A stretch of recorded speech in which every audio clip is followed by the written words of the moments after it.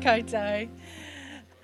When I was preparing to speak this week, I got my old faithful study Bible out, and it made me realise I spend way too much time on my phone looking for scripture. But this Bible I've had since I was a teenager, and it is full of treasure. Not just for the Bible-ness of it being a Bible, because, of course. Oh, and now I'm struggling to find my page. But it is full of old sermon notes, Bible study references, some newsletters. Like one of them is from 2012, so now I can't throw it out. But, it's just full of it. And also there's a slide with a picture because they're tiny. There's all of these little cards like this that are so precious. You see, I was one of the lucky few, one of the last really, that got to be a teenager without a cell phone. I got my first one in 7th form, so year 13, which also meant that I got to go to university without social media, but that's another story.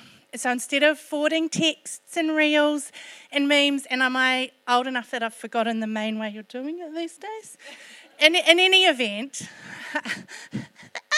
what my friends and I would do, because I came to faith as a teenager and youth group was life, was we would buy these little cards from the Christian bookshop for 5 or 10 cents each and write messages to each other. That top one is from my friend Andrea, and she says, "Thanks for your awesome friendship to me. You're a great Christian. It's amazing watching your faith grow." Just delightfulness. And always, they had a little Bible verse at the end. If you want to know how old I am, that bottom one from my friend Vicky is written entirely in capital letters and uses the word primo. Thank you for being a primo friend. And part of why I love listening to Mark and Andrea talk about Activate is it just sings to my heart that old story of finding faith, and it was just such a sunshine period in my life. But actually, the part of my story I felt God nudging and shoving me towards telling you wasn't about that sunshine time, but rather the bit that came next when things got hard and my faith had to grow up. So fast forward a few years into my early 20s, and a whole lot of stuff started happening all at once. My little brother had received a life-changing head injury. That's his story, but of course that always impacts you when you love them, right? My grandmother, who I loved with my whole heart, passed away. And she was the first person I had ever lost like that. And she was 73, but it felt far too young. And we had a whole week with her at her bedside, and it was a sacred week. One of those, I've never actually experienced anything like it, where that divide between heaven and earth felt paper thin. And we had a whole week like that, and it still felt far too fast. And then not long after that, I was a youth intern at my church at that time, and I was helping prepare a group of us to go to Miami on a mission trip. I was in charge of a lot of the fundraising. Can I just do a little side note? I understand that mission trip is a really loaded term. Please know that we knew that we were going for ourselves to learn, to experience some of what was going on in the world, and to try and understand God's heart for that situation. But by way of reciprocity, we were painting an orphanage while we were there. So it was a pretty intense week. We weren't able to stay in the town that the orphanage was in, so there was lots of travel and things, to the extent that when I came home, I slept for 23 hours straight. Now I dream of a life that's that unencumbered. I could sleep for 23 hours and nobody woke me up. But it was a pretty intense week, and the last day or two we got some time to do visitor things. We were taken by our host to some amazing places, and we got to experience their water festival, which also, second side note, please know that I'm speaking out of a place of cultural ignorance. I don't know a lot of the nuance that was going on there, but how we experienced it as foreigners in that place was like a super fun street party / water fight. It was really fun at the beginning. So but as we kind of moved on, the crowds got denser and denser. And about 2 hours in, we came around the corner and there was just a mass of people, a throng where we were getting pulled apart and separated. And there were also sort of grandstand seating around and this really loud, almost heavy metal music. And in that space, to call a spade, I was sexually assaulted. Now, there's a spectrum to this stuff, right? And mine was very much on the lower end.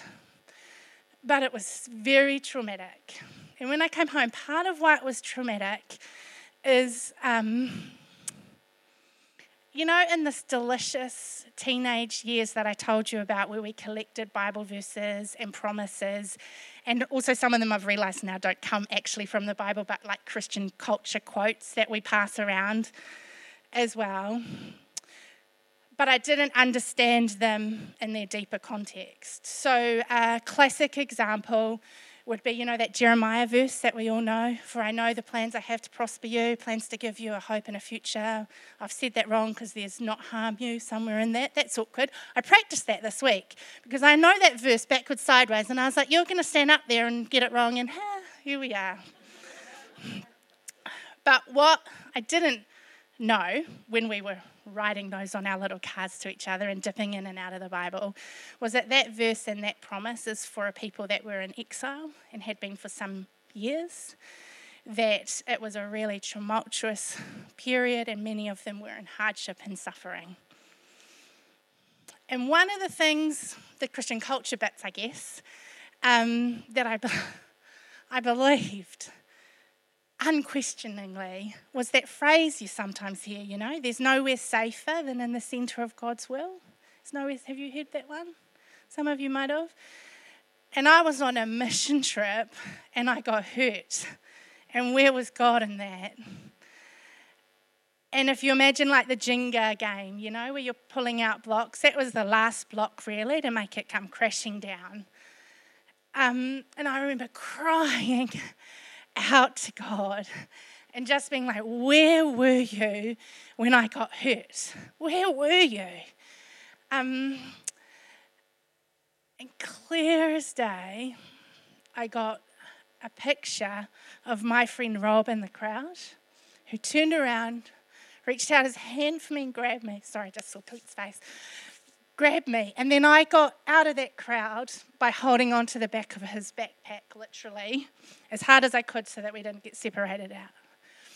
And the relief that came with that image was this just abiding sense of God saying, when my question was, where were you? And his answer was, I was in Rob. I was with you in that crowd. And so that was kind of the start of the rebuilding the Jenga tower, if you will. And I have learned in the times that have come after that to look for God when it's hard. And so, not long after that, I met Pete, and then we had our first child, Isabel. And when she was 8 months old, she caught her first cold. And that's when we learned that a virus would never just be a virus for her. Now, we call her a severe asthmatic now, but when she's a baby, they don't call it that. It's bronchiolitis, and then it's viral-induced wheeze, and then it's asthma. I know now from my cousin, we've got bad genes, whose baby is right in that space at the moment, that they are calling it asthma much younger now. But I say asthma, and I imagine you picture inhalers, maybe a little oxygen mask. Bronchiolitis for Isabel looked like ambulance rides in the middle of the night. It looked like feeding tubes. It looked like CPAP, so high pressure oxygen. It was some hard times. And every cold, like clockwork. Day 2 of getting a virus, she was in hospital, and then it was 4 days, and then she was out. And it happened over and over again. She had 14 hospitalisations between 8 months and 2.5 years. But when I look for God's mercy in that space, I find it. So on her very first hospital admission, my friend Grace was a nurse on the paediatric ward, and she saw Isabel's name on the paperwork coming up and recognised it, and so she waited at the end of her shift. And she explained a little bit about what was going to happen, though I now know vaguely because she knew what was coming. And she brought me a coffee and she brought me a sandwich. Because like I say, she knew that I was about to have to watch my baby be held down while they put a feeding tube down.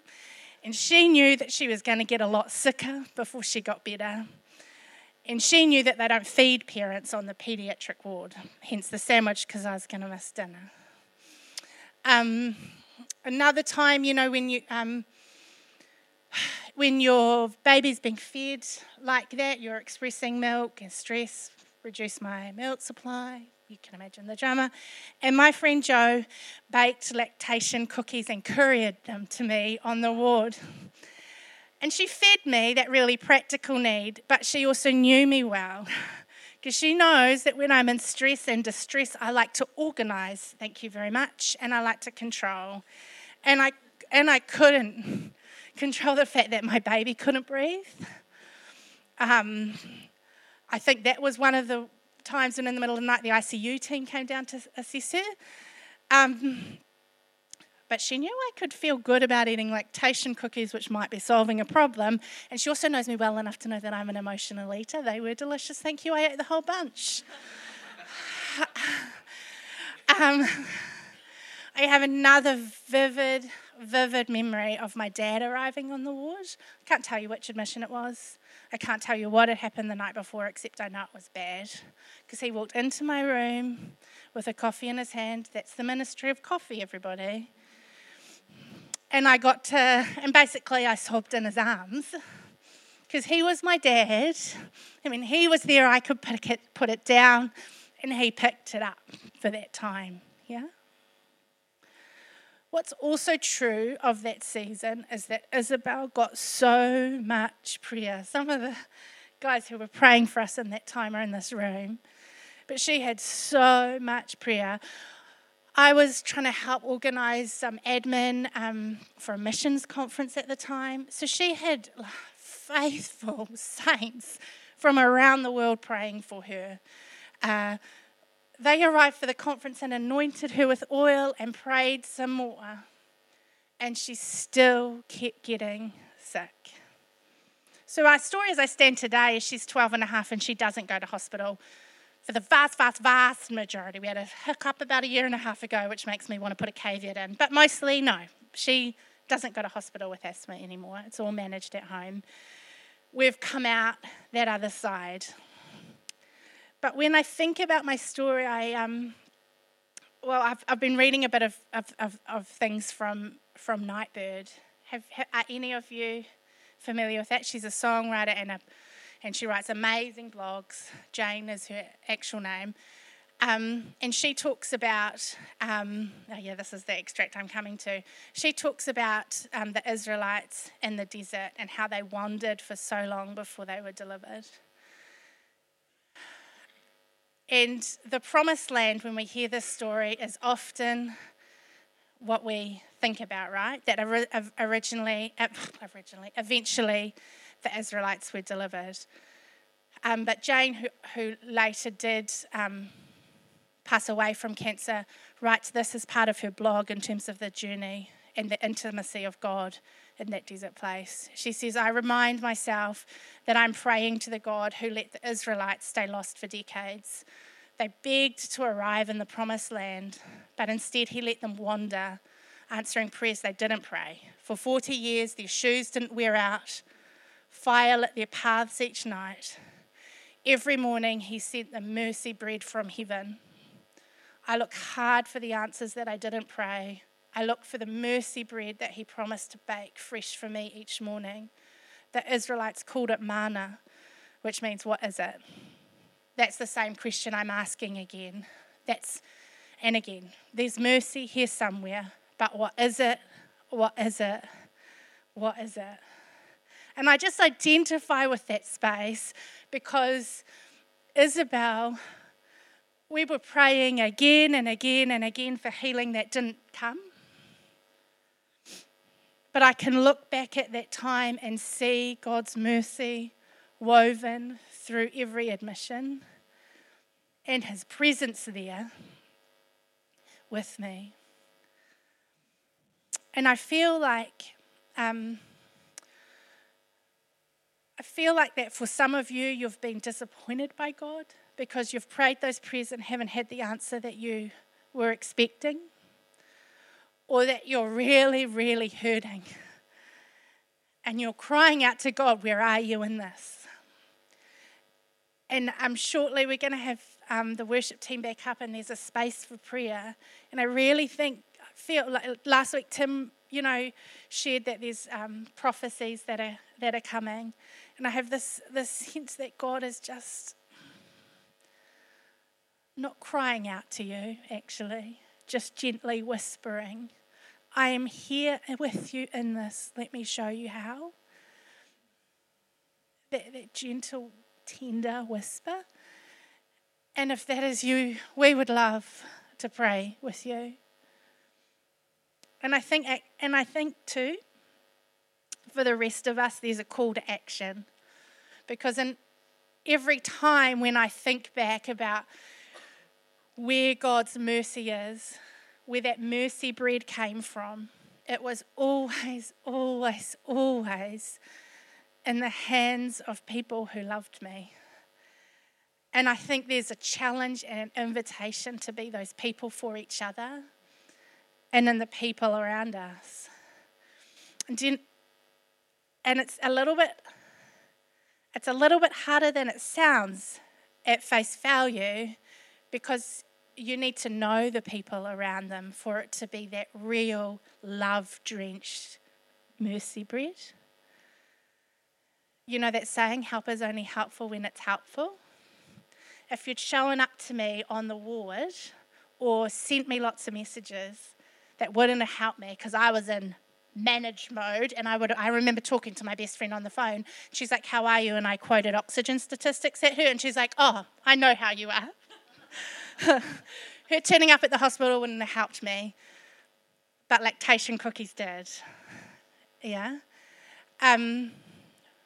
Rob knew I was in trouble because he was close enough to me to see my face in that crowd. And he knew me well enough to know what that face meant. My dad is just my dad. Beautiful man. We need to show up for each other, because that's how every experience changes. If I could take you to kind of come to a wrap up, because I wanted to speak quickly so we'd have time for prayer. The verse in, my Primo card that I showed you at the beginning, that my friend Vicky left me with, was this. And whatever you do, whether in word or deed, do it all in the name of the Lord Jesus, giving thanks to God the Father through him. We change the world when we love it, and we love the world by bringing mercy bread to those who God has put around us. So I think the worship team's going to come up, and just while they do, I'm going to read this karakia. It goes, e te atua o te aroha o te pai, I māringi mai nā painga katoa I a koe ki te hunga I whiua e ngā whakawai o te ao. Pai heretia mai te hunga ngākau, kahakore, a whakapua kina te reo o tō rangatiratanga ki nā mau here here. Gracious and loving God, you bring good tidings to the afflicted, bind up the brokenhearted, and proclaim liberty to the captives. Mei ngā ki marama mai mātou, te mōhio pū I ngā mahi tūturu, te tau awhi I te tangata. May we too understand and care for people unconditionally.